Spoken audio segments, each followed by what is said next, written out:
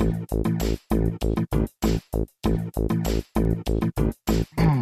talking about the good, official, hardworking, well-intentioned kind of journalists. The difference between those folks and the people who are doing brand communications is the difference between telling objective stories and telling stories with an objective. Stand by. I'll be right there. Hello and welcome to Minter Dialogue, episode number 376. Today is Sunday the 7th of June 2020. My name is Minter Dial and I'm your host for this podcast. First, a shout out and thanks to Playful Author for putting up a 5-star review on the show. This week's interview is with Melanie Deziel. Melanie's the founder and chief content officer of Story Fuel. She's the author of the Content Fuel Framework, How to Generate Unlimited Story Ideas. She's also an international keynote speaker of great renown, recognized as one of the world's leading experts in native advertising and branded content. In this chat with Melanie, we discuss what it means to think like a journalist when you're a marketer, the relationship between storytelling and content, looking at some of the key and insightful elements of her new book, how to come up with 100 pieces of content for your brand using focus and format, and the notion of content bankruptcy. You'll find all the show notes on minterdial.com as usual, and as ratings and reviews are the lifeblood of any podcast, please consider going to this handy all-in-one ratethispodcast.com/MDIAL to drop in your review. And certainly don't forget to subscribe to catch all the future episodes. Now for the interview. Melanie Deziel, great to have you on the show. You are a fellow write and ranter, author of a book that I plunged into and devoured called The Content Fuel. What, in your words, how would you like to describe yourself? This is a good question. I have historically described myself as a speaker, and we're in an interesting time, in the midst of recording this where events are not happening. So I've actually, reckoning with this myself at the moment. But I'm a lifelong storyteller, and I really feel like my mission and all the things that I do is to try to bring that love of telling stories to others, primarily marketers, which is why I've done a lot of speaking at conferences. But I'm also an educator. I've done worked as an adjunct professor. I have, taught workshops in a corporate environment. And now this book hopefully allows me to teach as many people as I can reach.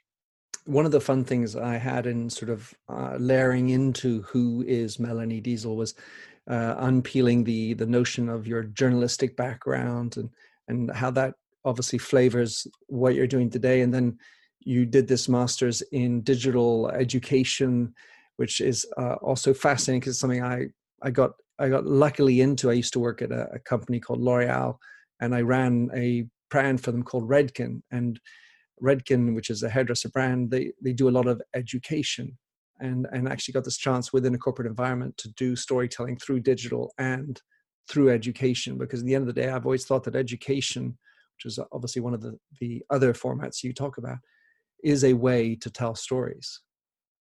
Yeah, absolutely. When I studied, my master's was in arts and cultural criticism. I studied writing. But really, I feel like so much of the mission of journalism, of creating content, is in educating. We're acting on behalf of our audience to interview, to collect information, to dig deeper, and then turn that around and give it to others as a way to help them feel as informed or as entertained as we had the privilege to be. And, like I said, I became obsessed with storytelling, with journalism, with investigating. I mean, that was my love for so long when I was studying it. And so to find a way to help share that with others has been very rewarding for me. My favorite part of my job in any respect, whether it's on stage, in a workshop, one-on-one environment, is if I can get someone who comes into that room or into that conversation thinking, well, I'm not a creative, I'm not a storyteller, that's not me. And they walk out saying, oh, I've got so many ideas, I can't wait to dig into that. That for me is the most rewarding thing. It means I got someone else to catch that bug, and they're going to start asking big questions and digging into things and, unearthing stories that haven't been told before or haven't been told in that way before. And so for me, that's like the most rewarding part. I guess I'm sort of like a missionary preaching the word of journalism. And so when I get people on my side, it feels really good. It makes me think of this notion of investigation. And you talked about sort of uncovering the storytelling bug. I also think about the uncovering of the investigative bug.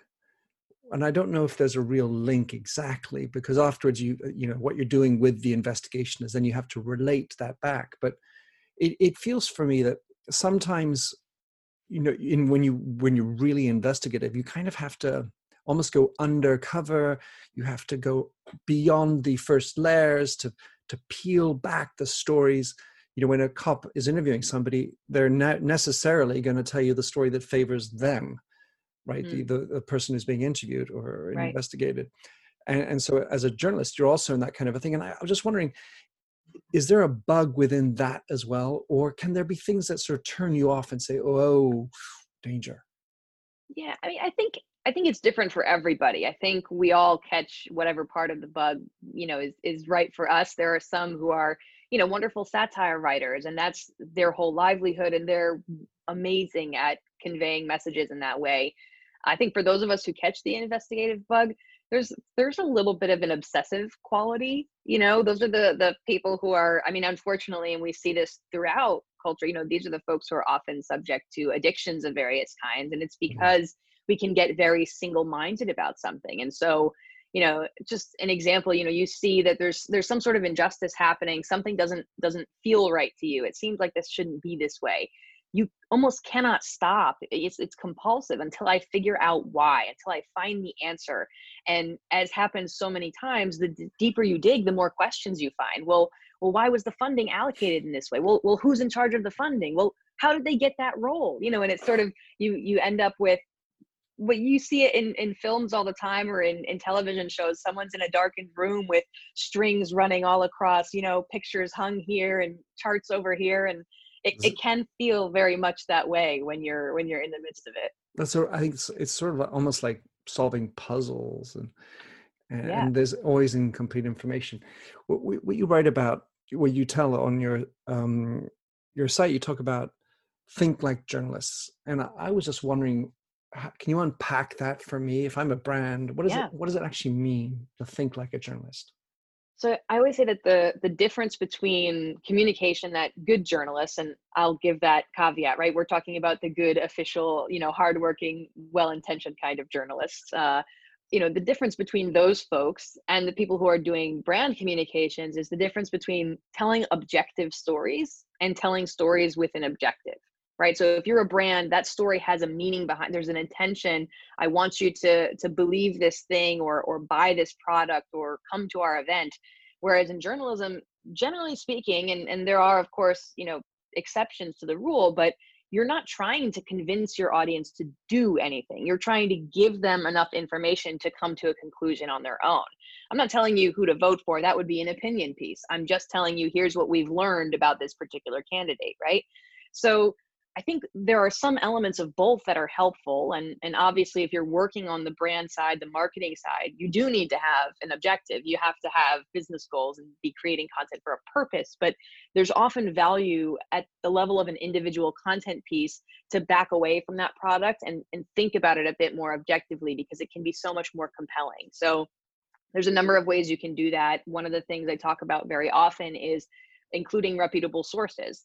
Any journalist worth their salt knows you don't tell the audience what you think or feel. You find people who are qualified and informed to tell the audience what they think and feel, right? It's not about my feelings. It's about the scientists or the experts or the people inside this particular organization.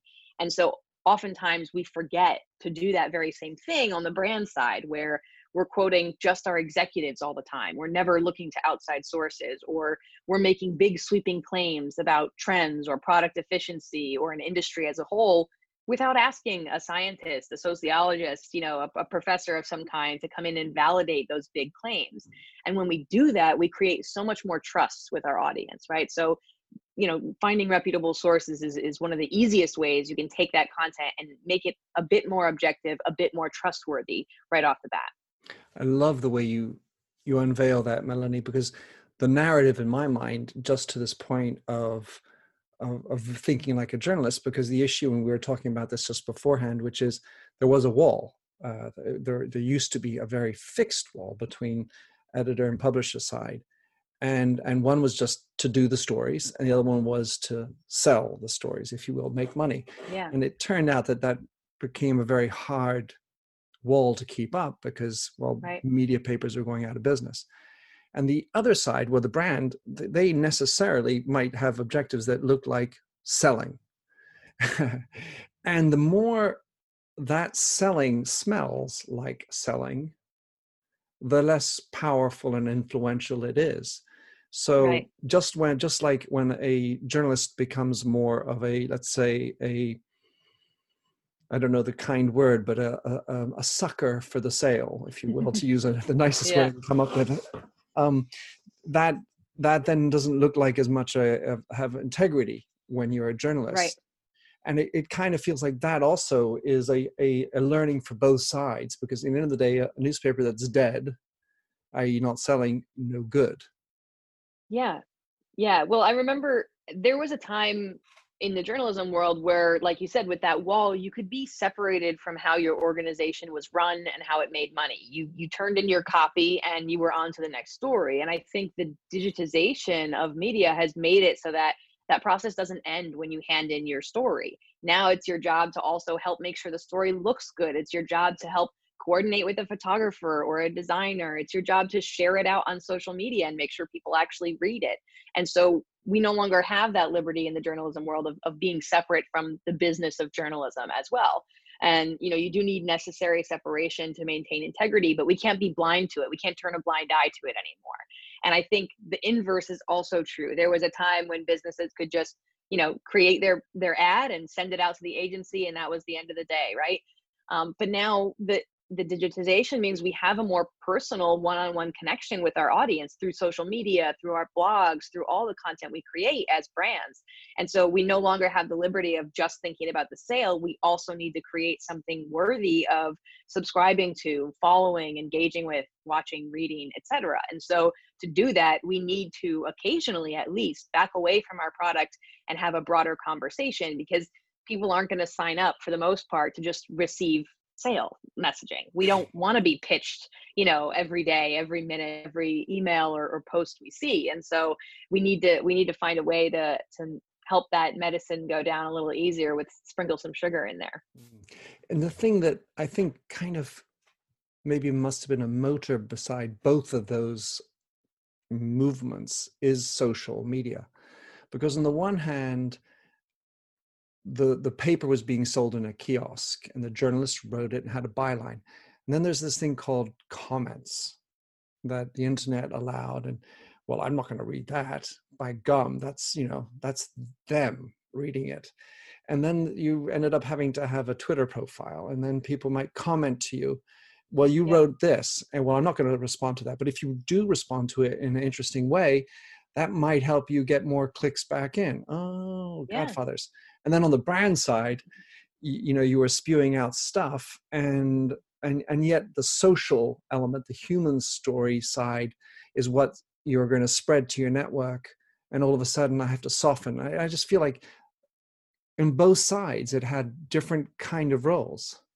Well, it shifted in both cases from broadcast to a conversation, right? Mm. There was a world where we could just put information out, and what people did with it, they did with it.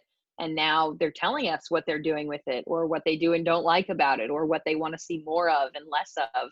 And so it's raised the stakes a little bit. We've got to work a little bit harder to be worthy of their attention.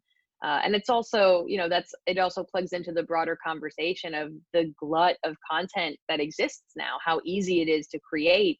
The competition is much, much fiercer now to get someone's attention and to be worthy of reading. And so, we're not just competing with other journalists, we're competing with brands too. And brands are competing with journalists. We're competing with Facebook. We're competing with Google. It's And all of us bloggers. are. Exactly. Yeah. I mean, and Candy Crush on your phone. It's like we're all competing for the same 24 hours a day. And so the bar is now higher to be worthy of someone's time and attention.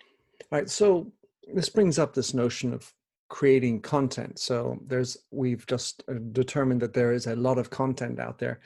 What made you want to come up with the content fuel book? Yeah. So the content fuel framework was born out of requests that I was getting from clients, from people that I was working with.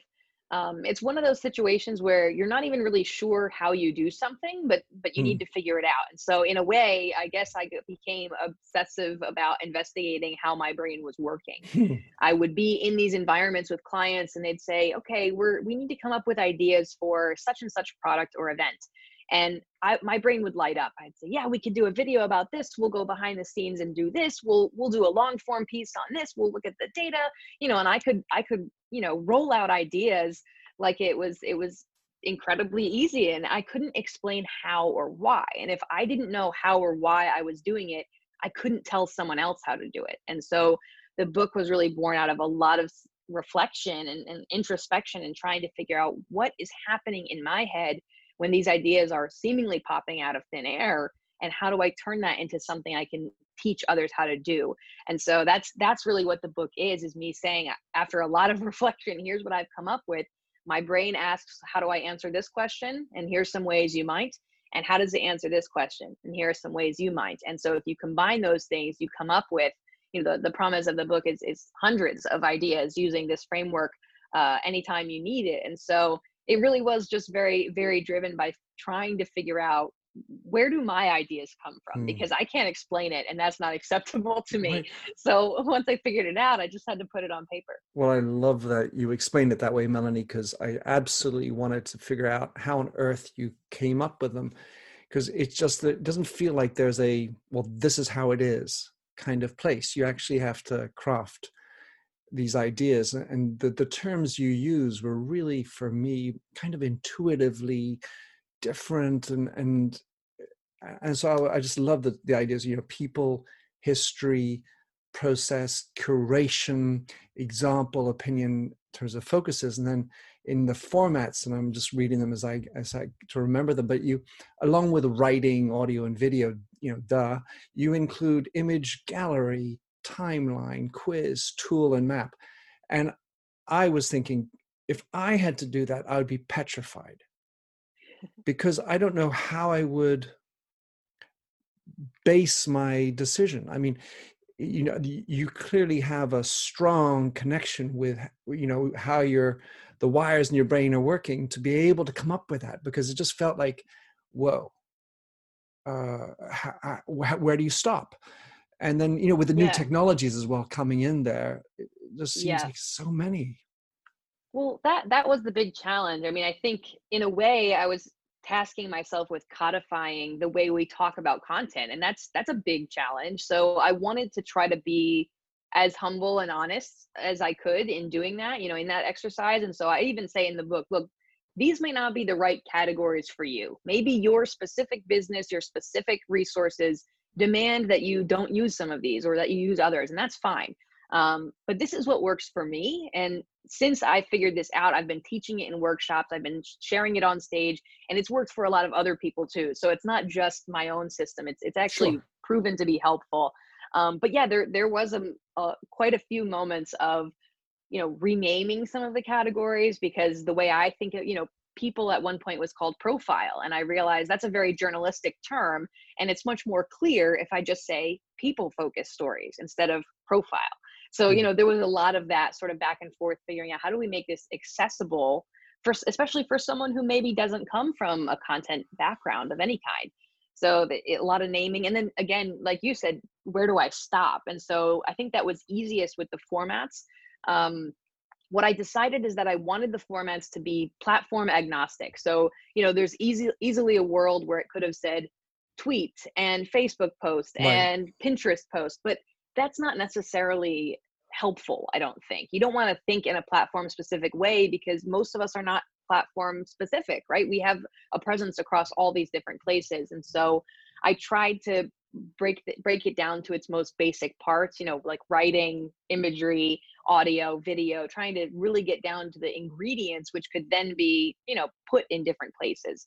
And that's where we landed on, after the formats, there's a chapter on how to evaluate new formats that arise, because I can't VR. account. Yeah, I mean, we can talk about VR and augmented reality and gaming, right? Brands are creating games now.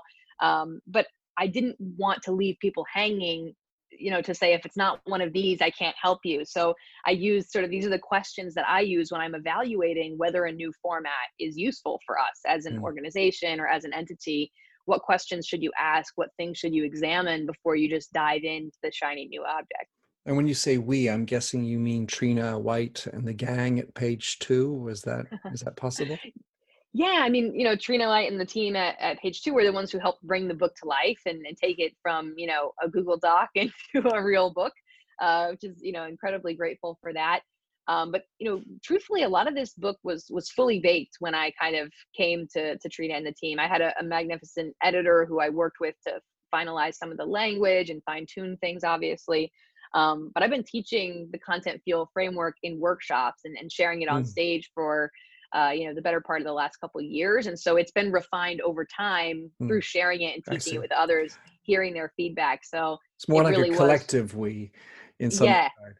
When yep, the book, so for having worked with them myself on one book and considering the different formats that a book can take, yeah, you've got almost a matricial series of elements to your book. In other words, so you have the different formats, and then you have clickable links that go to the site that have more links that can go to more curated options. So I'm also almost felt like it was labyrinthine, or at least endlessly possible. You just go from one to one to one, and so that yeah. must have been a hard thing to map out. Speaking of mapping, It was a lot of spreadsheets, I'll be honest with you.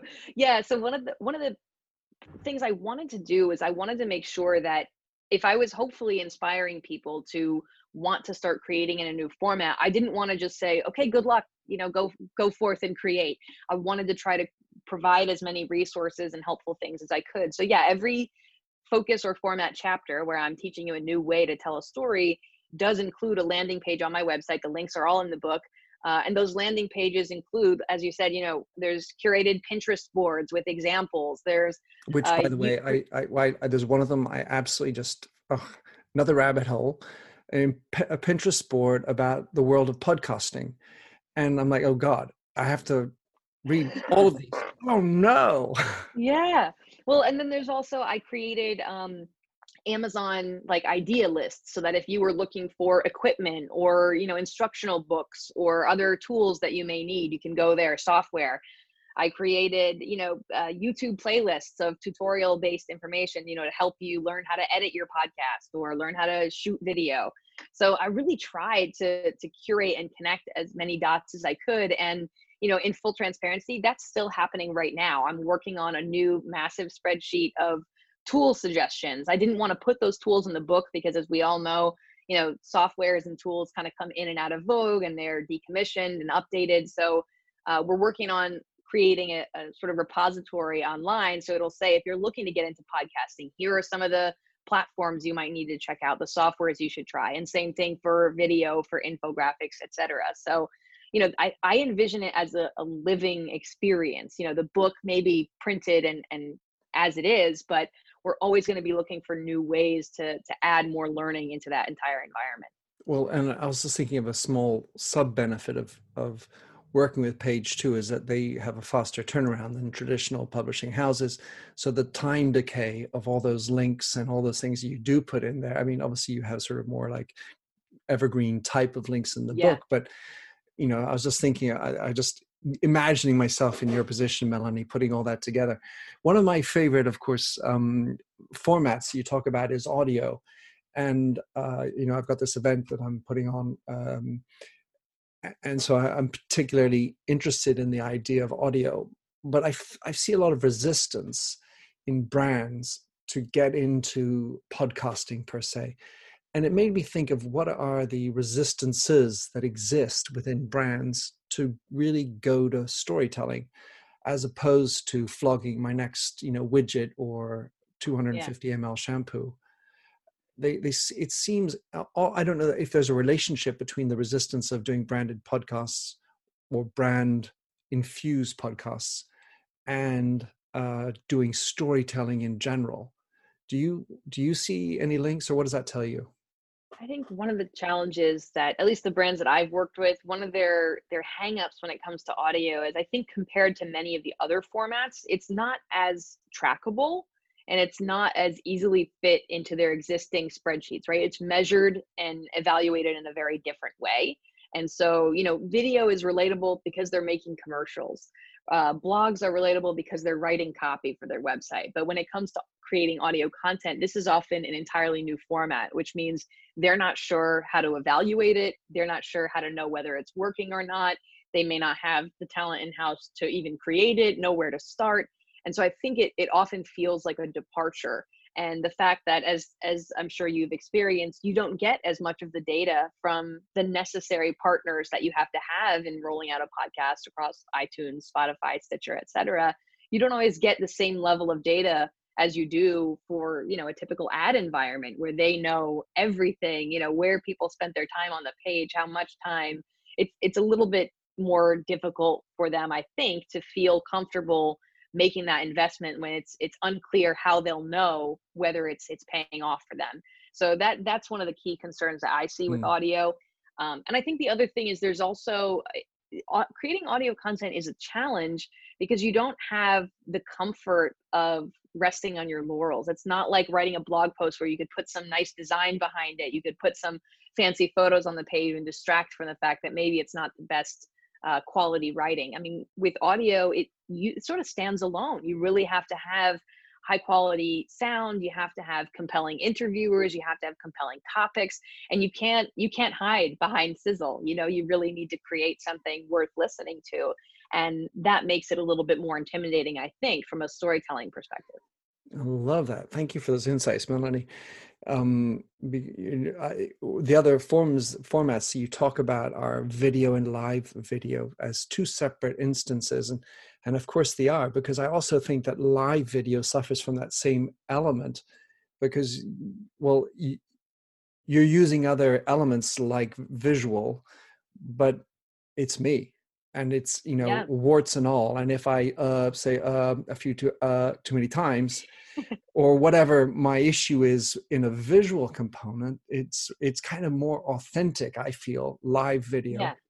While you can always do post-production in audio, in the podcasts, the Hmm. live video is more authentic. Do you have like a hierarchy in Melanie's mind to these formats and topics? I would say it's tough to create a single hierarchy because I think it's different for everyone. I like to say that everyone has their own first content language. So, for you, maybe I know you love audio. Audio is where you feel most comfortable, you create most prolifically. I have You a know, you face you for audio, feel that. but everyone has their own comfort level. Some people really love speaking. Others would be very intimidated by the idea of having to do an interview like this.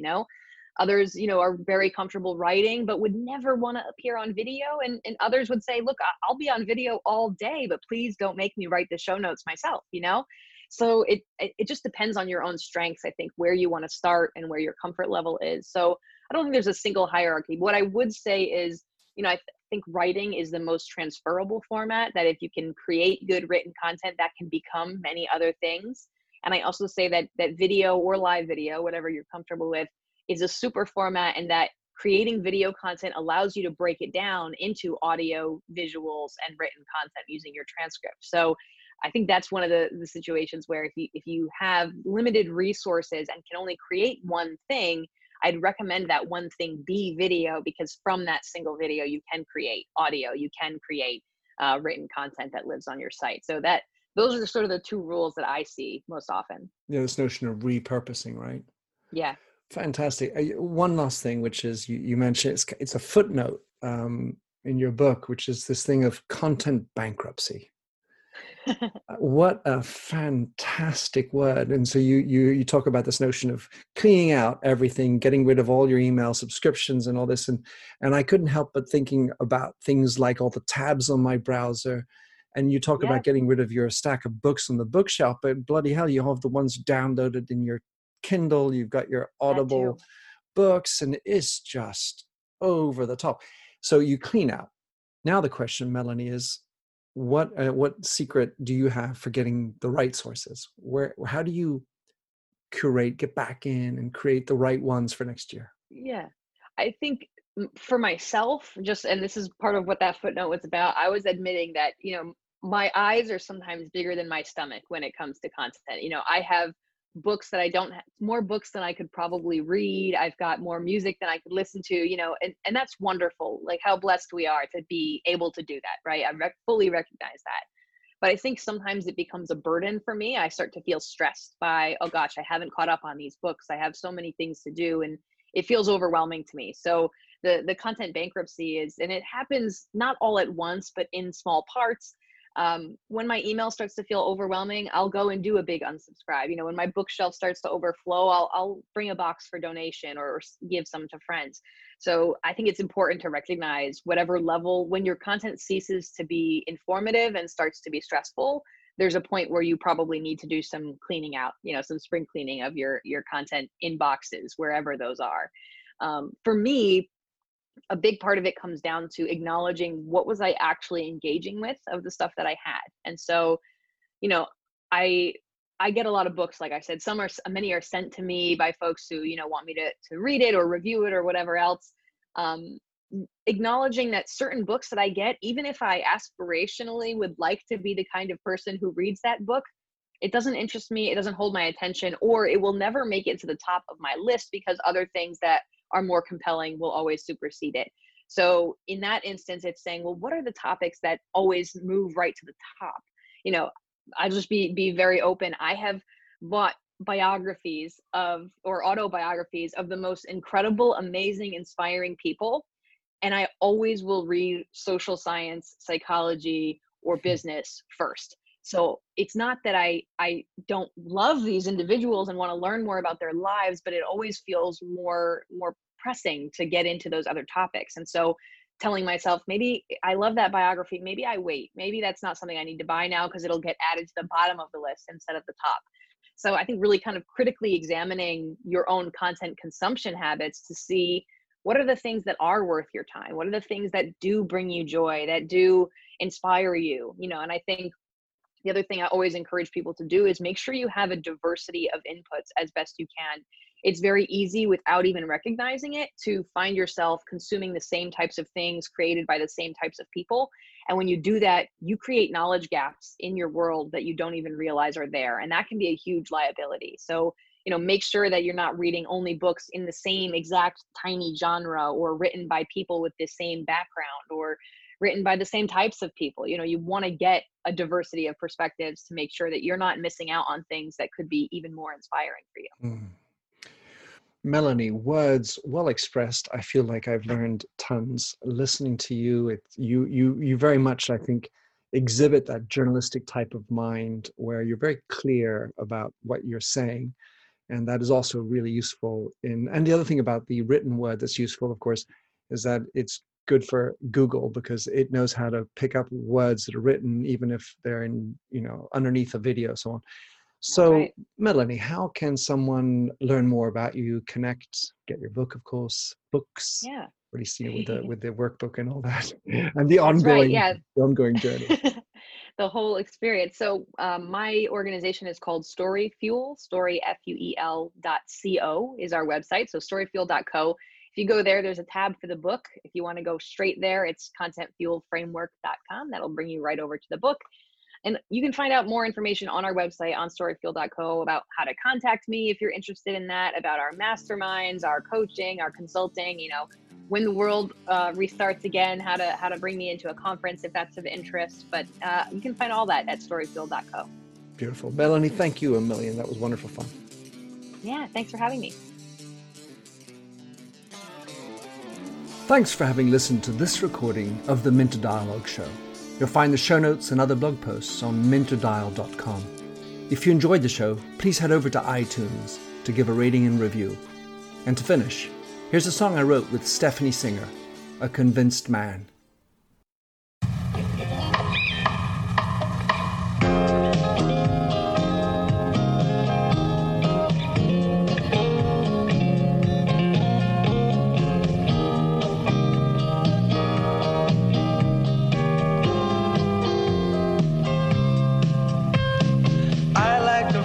A stranger tucked around me, precipitating the danger.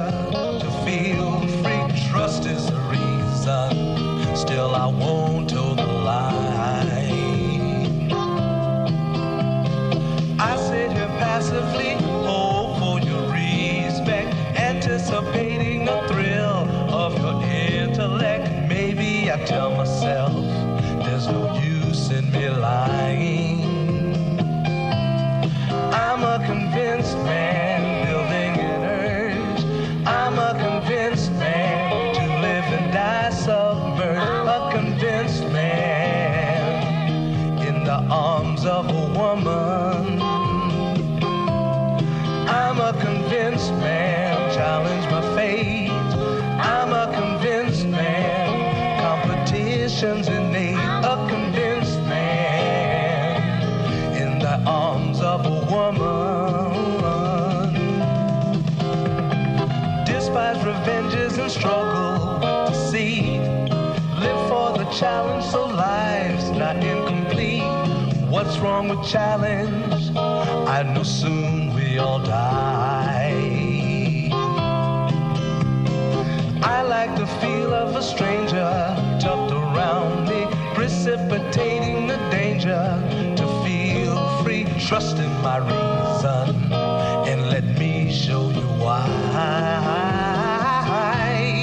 I'm a convinced man, practicing my lines. I'm a convinced man, here in these confines. A convinced man in the arms of a woman. I'm a convinced man, admit to the test. I'm a convinced man, I'm ready for an arrest. I'm a convinced man in the arms of a woman.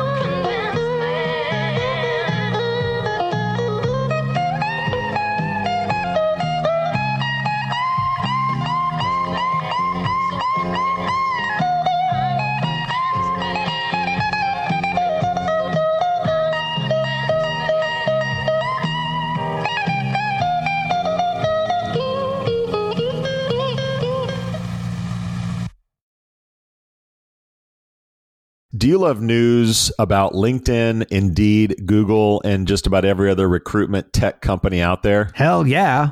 I'm Chad. I'm Cheese. We're the Chad and Cheese Podcast. All the latest recruiting news and insights are on our show. Dripping in snark and attitude. Subscribe today wherever you listen to your podcasts. We out.